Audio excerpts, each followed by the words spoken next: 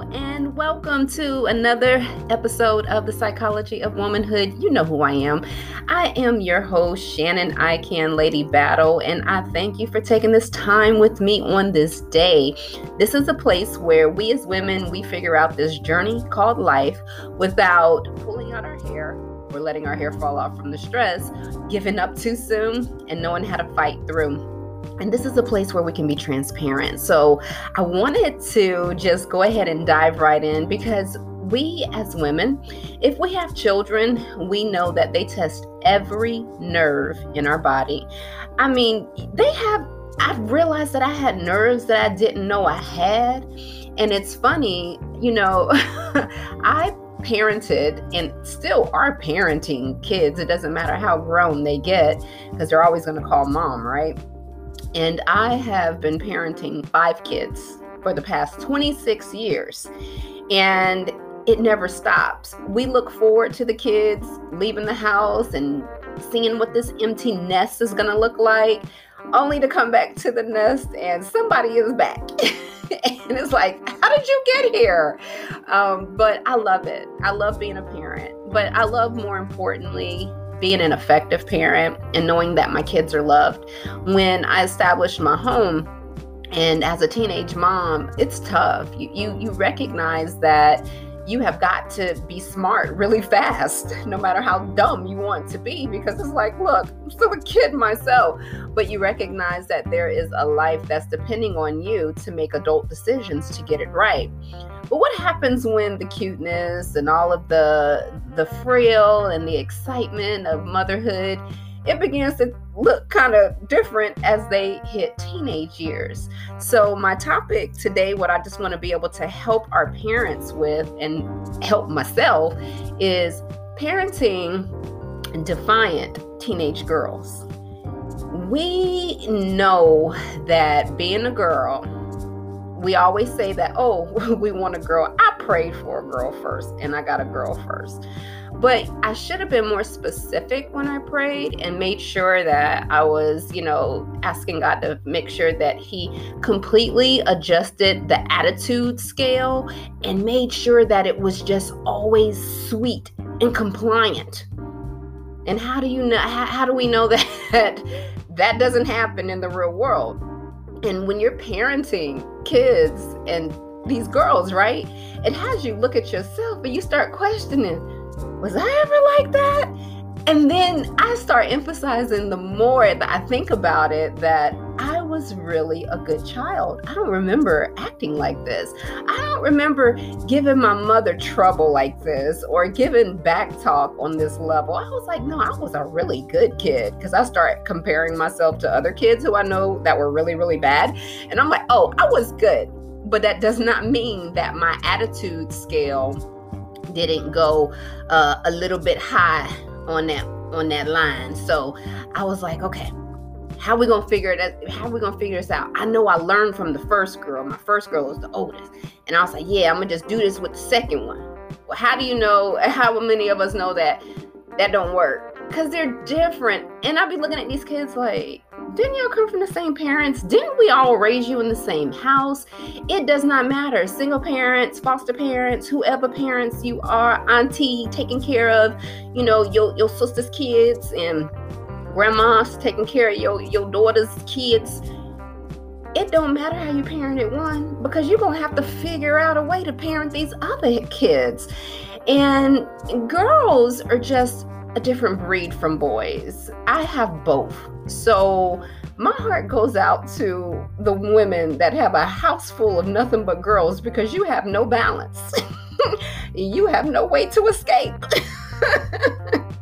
So you can escape by listening right now, this moment. So just take a deep breath and then just let it out and just woosah and breathe, honey. And let me just let you know and clap your hands that you are not alone. So no, we often have to get faced with helping them how to navigate through tough situations. You have to learn how to not think for them, but think with them and alongside them. And that gets tough because we're always trying to get in a position to where we can try to get in front of a problem because we want to prevent something bad from happening. That's all we do as parents, is always trying to set them up for the best possible outcome. But in our efforts to do that, we get it wrong. We interfere and we get ourselves sideswiped by their pushback, by their defiance towards our efforts. I mean, heck, we are really trying very hard and we are putting filters on stuff. And sometimes the filter, it just tears up and it stops being filtered and it's just very unfiltered. But you got to know that we love you and we care. And you just don't appreciate the value of how much we love you because you keep doing the opposite of what we're telling you. And we keep going and doing this dance. It's like on Dancing with the Stars, when you see them always going back and forth with different types of Charleston struts and different types of dances that we're doing. It's like we're always doing that, but it's like everyone wants to be the leader. And we can't always have that. You want to be able to allow your kids to be able to have a certain level of independence because they are coming into their own. And the time that they have with you, it really does go very fast. And I know we're trying to hurry up to make sure that they get all that what they need, but also that they avoid just extreme consequences. But in our efforts to do that, it fails. It just doesn't work because when you look at just how everything just falls, kids are going to do what they want to. It doesn't matter if they know that, okay, if you smoke this joint, you are going to be in a high state of mind, which could put you in a compromising situation. They don't see the compromising situation. What they see is, well, no, if I smoke this weed, I'm going to be the laughter of the party. I'm going to be the chillest one in the group. I'm going to fit in with the rest of the people. They don't see any long-term consequences because they can't perceive that. They see themselves as being, these heroic figures that just have multiple lives, and they'll be the ones not to get caught. And we have to understand that, in their ignorance, that there has to be lessons that are learned, and we really need to be thankful as parents that they are learning those lessons while they're in our home. Think about parents who still have kids who are now adults and they're still dealing with not being able to utilize the right type of social skills to make the right type of decisions in their adult lives. And yet they have no responsibility to them to help change or interject and offer the assistance that they need because they're adults. Everything you need to do with your kids, don't wait till it's too late. And, a lot of us, we wait too late to resolve things that should have been handled at a younger age. Because when we look at how problems persist, they just become what we call clinically pervasive over time. It's getting worse. It's not getting any better. And you want to be able to help use mistakes as teachable moments. But instead, when a child has a mistake, we make it a teachable moment, but not where it produces lasting effect or change, where it makes their brain signal to say, uh-oh, I better look at this differently and do this differently, because we either don't lean in enough or we just pull back completely because we just don't feel like we know what to do. I was at a convention not too long ago and just listening to women talk and sharing their heart. It gets very lonely as a parent, especially when you have a kid that seems to be doing stuff that other kids aren't doing.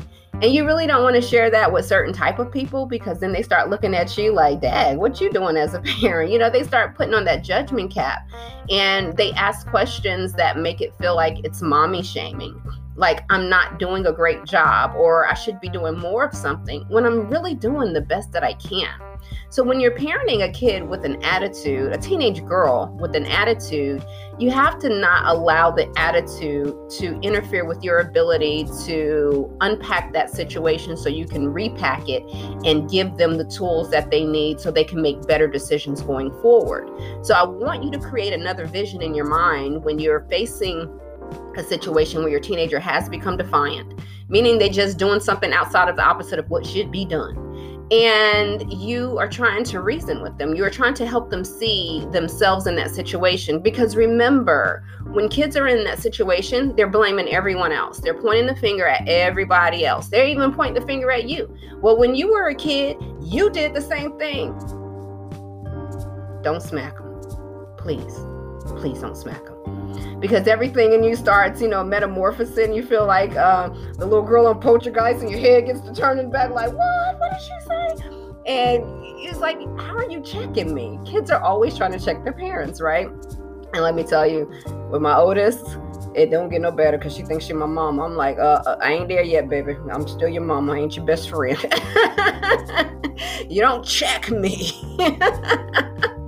But when you're dealing with your teenagers and early, teenagers, that's really a tough spot there, because they're not the little kids anymore. They don't want to dress the way, they don't want to wear the stuff that you bought. Imagine going into their closet and they're telling you that they have nothing to wear and you see nothing but clothes with tags on it because the stuff you bought was ugly. Yeah, it was ugly. Yep, I spent all of that money. So if I buy you $100 worth of clothes and I'm making $15 an hour, that means that you have approximately 6.11111 hours of my day sitting in your closet and no appreciation for the grind that I had to put them clothes up in there. And you don't want to wear them? Oh, you gonna wear them clothes today? No. They're still not going to wear them because they'll go to school, take it off, and put something else on. But nevertheless, there are just some steps that I want us to be able to try to just, pound in together, because you got to have a different visual. The attitude is going to be there. And sometimes, girls got really stank attitudes, especially when they don't want to be wrong and they don't want to be told what to do. And this is just teenage girls across the board. So moms, take a deep breath again. Because it's not just you. It's most of America's and the world's little girls. So there are just a couple of steps. Remember, focus on unpacking so you can repack. When they're in a situation, and say it's a situation with a teacher, it's always the teacher's fault. The adult knows nothing and the kid does no wrong. But you want to be able to talk about what you observe. So when they come into the house, first thing, hey, how you doing? Give them time to go ahead and get themselves together, because they already know that you about to get in their tail if you already got a phone call or email from the teacher and they know about it, or they think that maybe you don't know, so they're just trying to make sure that they ain't got to address the situation because they want to keep their cell phone because you're going to take it away. But you have to be able to make some time to give them time to get themselves together so they can get acclimated back to the home environment. They can shut some things down, relax, hopefully. And then that way it makes it more of an inviting scenario when you talk to them about it. So talk about what you observed. Be like, hey, you look like you had a good day today. And we know that they lying if they say they do, because you already got that email from the teacher. But you say what you observe. Hey, you look like you're having a good day today. And that opens the door for you to do the next thing, to ask engaging questions. So engaging questions would be something like, what was the highlight of your day today? Oh, it's pretty good. No, what was that thing that stood out that made it really good? Because you seem like you're really in a good mood. Well, no, I just got to hang around with my girlfriend and we did TikTok videos, while we're in lunch and da-da-da-da-da. And then you can say, oh, what was the best part of the day? And then, and they'll talk about, whatever the best part was. And if they're still not sharing and you don't want to set them up to lie about a situation, so you got to make sure that you're very specific. Remember, we're talking about what we observed, direct things that we heard. And then you can ask, well, at any point of the day, did it go left? Did some things happen that, you really wish didn't happen during your day? If they say, no, everything's good, I'm good, then that's when you just have to go ahead and be like, okay, we're going to stop playing these games. Engaging questions aren't being as effective because they're lying to me in my face, and that's going to do nothing but piss you off even more. So then you just got to go ahead and confront it. Look, your teacher emailed me and said that, you had some issues in her class and you were giving her a lot of lip. And she'll be like, my teacher, I did not. And then you'd be like, okay, talk about it. You tell me your side. I know the teacher's side, but I need to hear your side so I can understand. And that's what you want the kids to make it seem as though, because they'll be like, you're always, like for me, my kids will tell me, I don't want a therapist right now. I just want a mom. Like, what the heck? You got a mom that's a therapist. How the heck do I be anything different? I ask them that question all the time. Well, you tell me how I do this differently. Oh, you don't know? Okay, then. Well, stop judging me and I won't judge you. Let's figure this out. So you start, getting straight to the point, asking the question. And then you want to indirectly assess so that they can admit responsibility. And think of it in terms as, how do I not get into this back and forth of who's to blame? Think about when you're in an argument with someone you love, your spouse, your partner, and you're telling them, everybody's going back to be right. We're in conflict, so we can work this out and we can be hurt, but nobody wants to be wrong. And that's what's going to happen with your kids. So you got to figure out, okay, how do I, make sure that I structure this so nobody is just looking at, okay, well, I'm talking to you because I know the teacher is right, and then I've cast you alone on the island and it's just you to fend for yourself. No. I'm really trying to join in this to understand it because I was not there, and let's see where things went wrong. So you want to be able to help them with that, and you want to ask about roles. So when they're telling you about what happened, be like, well, the next question could be, well, what was the teacher's responsibility? Then they're going to tell you. Teachers are supposed to listen. They're supposed to care. They're not supposed to bully their students. They're supposed to make you feel good. And, they're not supposed to, they're going to say everything what they're not supposed to do. When they're doing that, now you have to get them to start thinking. And this, even though I'm explaining, it seems long, but it's a really quick process. When you get the skill together, it works very effectively for me. Even with kids that don't like to talk and kids who lie a lot in my sessions, it really does help, because then once they get to talking and they get to thinking it through, then they begin to recognize that the truth is in there somewhere, and they do know how to assess a situation, but they can't, put the emotional guard down enough to enter into what we call a wise mind. So my feelings are going to determine everything of how I behave, which is causing me to have this puffed up attitude. And, you just want to smack them, right, sometimes, but you don't want to do that, because then you don't want, DSS and stuff knocking on your door and then asking questions, and you got to worry about, like, because it's going to be reported against me, and you don't want to put no hands, so you just want to be able to talk. So we're going to talk this thing through. We're going to use our words here. So remember, initially, you just want to talk about what you observe, whether it's good attitude or whether it's a bad attitude. If it's a bad attitude and they came in, you look like you're really stressed today. You're not smiling. What's going on with you? That's how you can, begin a conversation, because it's what you observe. So then that way they know that you're not, judging. Because as soon as you talk to someone and it seems as though you're judging them, you put that barrier in between that conversation, and it's not going to be very productive, and it's going to be hard to be able to get back into that conversation so it can be engaging for both parties. And then you want to make sure that you do the next thing, which is ask the engaging questions. And then you want to indirectly make assessments to help them assume what the responsibilities are to the parties who were involved. And then so when you're looking at the responsibility for the adult, you're going to also ask them, okay, well, what was your responsibility? What was your role? As a student, what are you expected to do? They give us that sheet when the kids go into their syllabus and the school expectations, classroom rules and things like that. They really don't look at what they're responsible in doing, because they just want to do what they want to. Remember, they're selfish. They don't care. They just want to be right. So, just ask those questions. And then you want to know and you want to ask them, how important is this for you to get it right? What are the effects of what just happened between you and your teacher?